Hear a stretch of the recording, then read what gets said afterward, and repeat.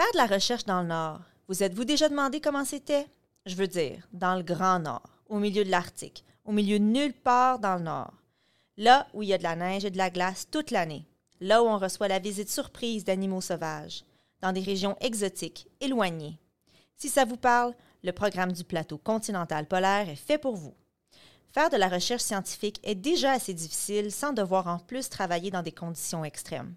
C'est pourquoi le programme du plateau continental polaire offre non seulement des services de logistique et de coordination, mais aussi des conseils aux chercheurs qui souhaitent travailler dans l'Arctique. En quoi consiste exactement le programme du plateau continental polaire? C'est ce que nous allons découvrir.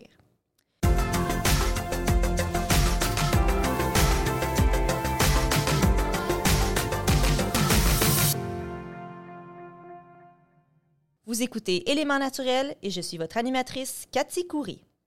Éléments Naturels est une série de balados présentés par la science tout simplement, le cybermagazine de Ressources naturelles Canada.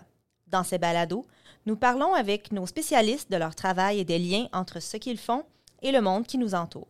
Nous allons vous donner un aperçu du sujet et vous guider ensuite vers des sources d'informations plus complètes. Revenons au sujet du jour, le programme du plateau continental polaire, souvent appelé le PPCP. Imaginons que vous prévoyez aller faire des recherches scientifiques de pointe dans l'Arctique. Vous savez qu'il vous faudra plus qu'un goût prononcé pour l'aventure.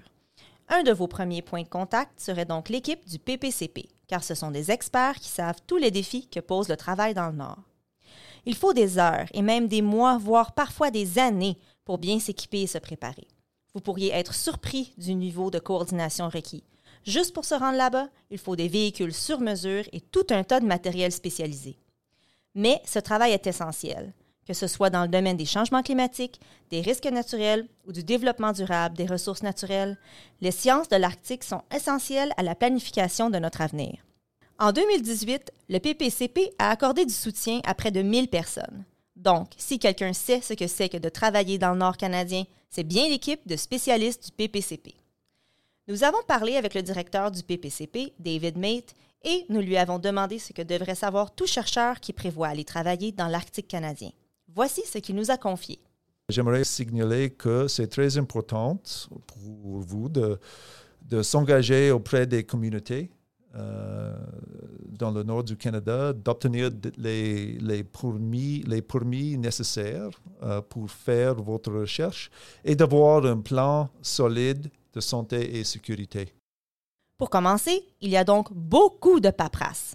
Le PPCP a appuyé plus de 160 projets dans l'Arctique en 2018 et il n'accepte de nouveaux projets que pendant une courte période, une fois par année.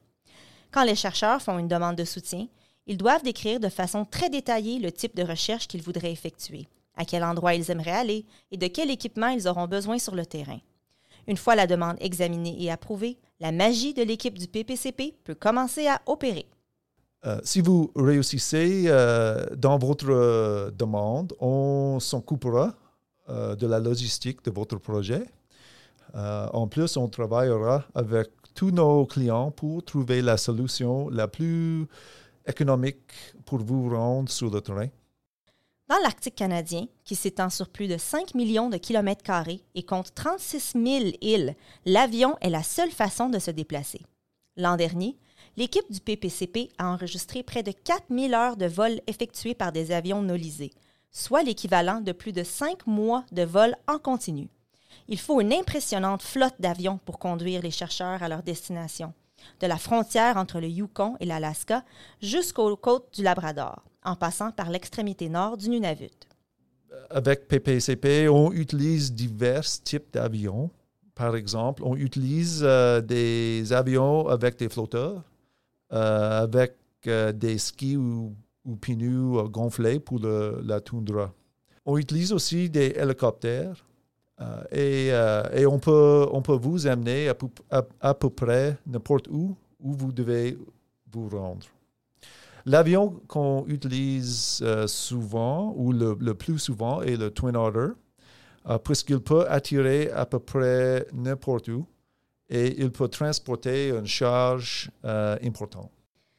Le PPCP fournit aussi un lieu de résidence et de travail à Resolute, l'une des collectivités du Nunavut, les plus isolées et les plus au nord. C'est aussi un carrefour animé où les chercheurs peuvent manger, dormir, relaxer et socialiser après de longues journées sur le terrain, de très longues journées. S'adapter aux journées de 24 heures de clarté en été peut s'avérer difficile au début, mais l'équipe verra à ce que les chercheurs se sentent comme chez eux et qu'ils mangent bien, même si leur nouvelle maison se trouve dans le Grand Nord. J'ai une excellente équipe dans la cuisine. Ils sont vraiment accommodants, particulièrement pour ceux qui servent un régime. Et par exemple, en 2018, on a servi environ 40 000 repas, ce qui équivaut à servir 3 repas par jour à une personne pendant 36 années et demie. Il n'est pas facile d'approvisionner cette région en nourriture et en équipement jusque dans ses coins les plus reculés. Une solution est de stocker, dans des entrepôts situés à Ottawa et à Resolute, du matériel prêt à être expédié partout dans l'Arctique canadien. En 2018 seulement, près de 550 tonnes d'équipements et de matériel ont été expédiés dans le Nord, soit environ le poids de 290 belugas. Notre personnel passe beaucoup de temps à chercher des foires commerciales et à les visiter en vue de trouver les plus récentes technologies qui permettront aux chercheurs d'être autosuffisants dans les endroits éloignés et les conditions climatiques extrêmes. Chaque article est conçu et testé pour résister à des conditions climatiques extrêmes. En fait, l'équipe du PPCP est si bien connue pour la rigueur de ses recherches qu'on lui demande souvent d'évaluer de nouveaux produits. En ce moment, l'équipe teste de l'équipement à l'énergie solaire et des véhicules électriques et elle travaille en collaboration avec des entreprises pour s'assurer que les articles portables, comme les tentes, sont légers et durables afin qu'ils soient faciles à transporter et assez robustes pour résister au climat nordique. On est aussi en lien avec le programme Solutions Innovatrices Canada, qui est les innovateurs canadiens en finançant la recherche, le développement et l'essai de prototypes avant leur entrée sur le marché. En ce moment, on teste des véhicules électriques comme des motoneiges et des véhicules tout-terrain pour être certain qu'ils fonctionnent dans le dur climat de l'Arctique et qu'ils sont conformes aux exigences des chercheurs de l'Arctique en matière de charge et de terrain. Un autre volet essentiel du travail de l'équipe du PPCP est l'engagement auprès des communautés locales. Même si les activités du PPCP visent à soutenir les scientifiques en visite dans la région, elles sont aussi d'une importance cruciale pour les résidents. David indique que l'un des moyens employés par l'équipe du PPCP pour renforcer et approfondir ses liens avec les communautés locales est de mettre en œuvre des programmes d'emploi et de formation. Le PPCP a des collaborations avec le Collège de l'Arctique du Nunavut et aussi avec le Pilemaxivik, qui est le Centre fédéral d'excellence pour l'emploi des Inuits au Nunavut. Et ensemble, on travaille pour chercher à embaucher les étudiants et les membres des communautés au Nunavut.